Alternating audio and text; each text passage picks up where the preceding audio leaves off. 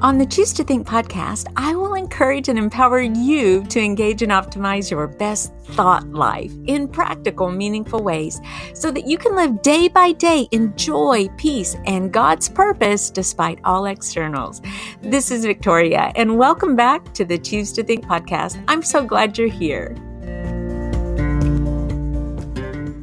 Welcome to the Brainy Boost series on the Choose to Think Inspirational podcast. These brief episodes of less than 10 minutes each are jam-packed to offer you a quick pick-me-up and a shot in the arm of encouragement. You'll get plenty of healthy food for thought, all right?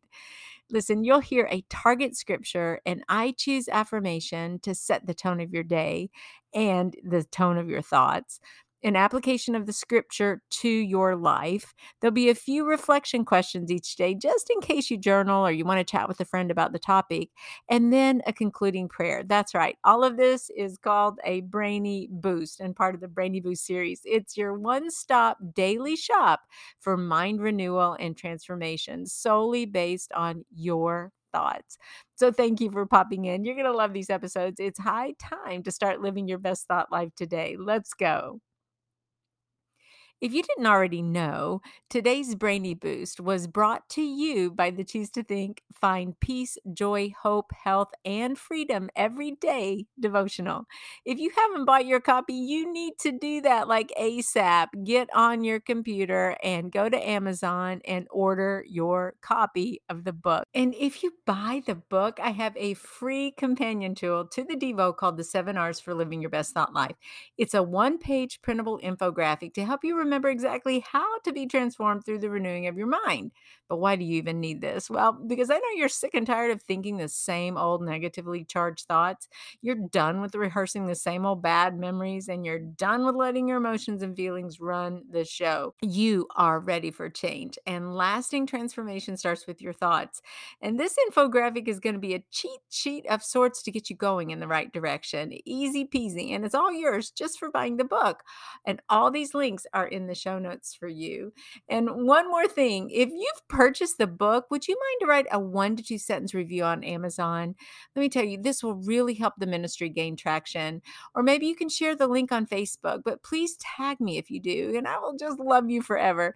This type of ministry support really goes a long way, and I couldn't thank you enough. And this Brainy Boost is from June 30th. Here's the scripture. It's from 1 Timothy 6:11. It says this, "But you, man of God, flee from all this and pursue righteousness, godliness, faith, love, endurance, and gentleness." I choose to follow meekness. I choose to pursue meekness. That is the affirmation. Here's the lesson. Our pursuit of meekness, gentleness, and mildness pays big dividends, especially when we are dealing with unruly, impatient toddlers or cantankerous parents and siblings. We know that a gentle answer turns away wrath, and that patience is a virtue. But how do we seek meekness in the heat of the moment? We learn to pause. If God's Spirit goes before us, we stop for a second and collect our senses. Do you do that? Well, pausing requires us to be self-aware. We must be in tune with our feelings and emotions, recognizing that first sign of stress rising in us.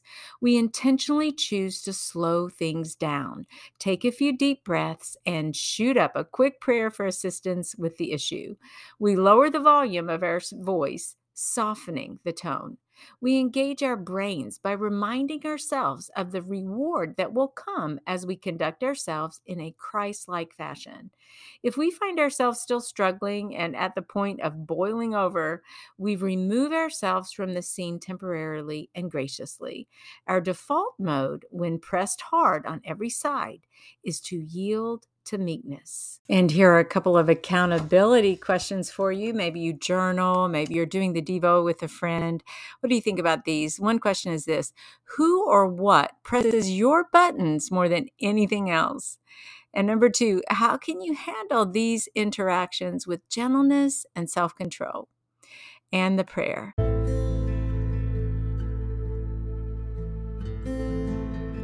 Lord, my impatience gets me into so much trouble. I become insolent, rude, and entitled. Help me to humble myself and take a different path as your meekness leads me to the lasting victory that I long for. Amen. And I want to share with you a review on Amazon. This is what Alyssa has to say about this book. She writes this quote, "It has been 8 days since I received this devotional. My first thought when I opened the package was, it's here and it's beautiful. I love the look and feel of the book. I began reading it on a certain day, and it was a funny coincidence how the topic material has matched very well with my thoughts and the occurrences of some of the days. One of my favorite parts is the prayer section that is outlined at the end, which as I've continued reading from this devotional during these last few days, I found that saying the prayers aloud has brought comfort on some days and a better understanding on other days.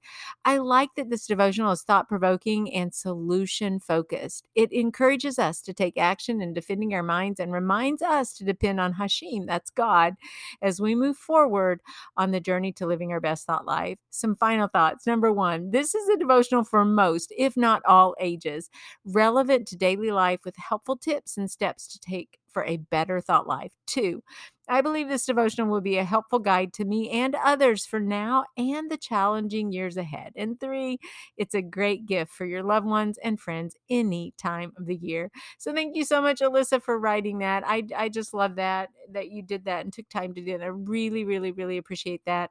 And I will say that I have a second cousin who is a young gal who's reading the devotional with her mom. And as far as I know, they've had some meaningful conversations about the topic. So yes, thank you for pointing out that it is a Devo for all ages.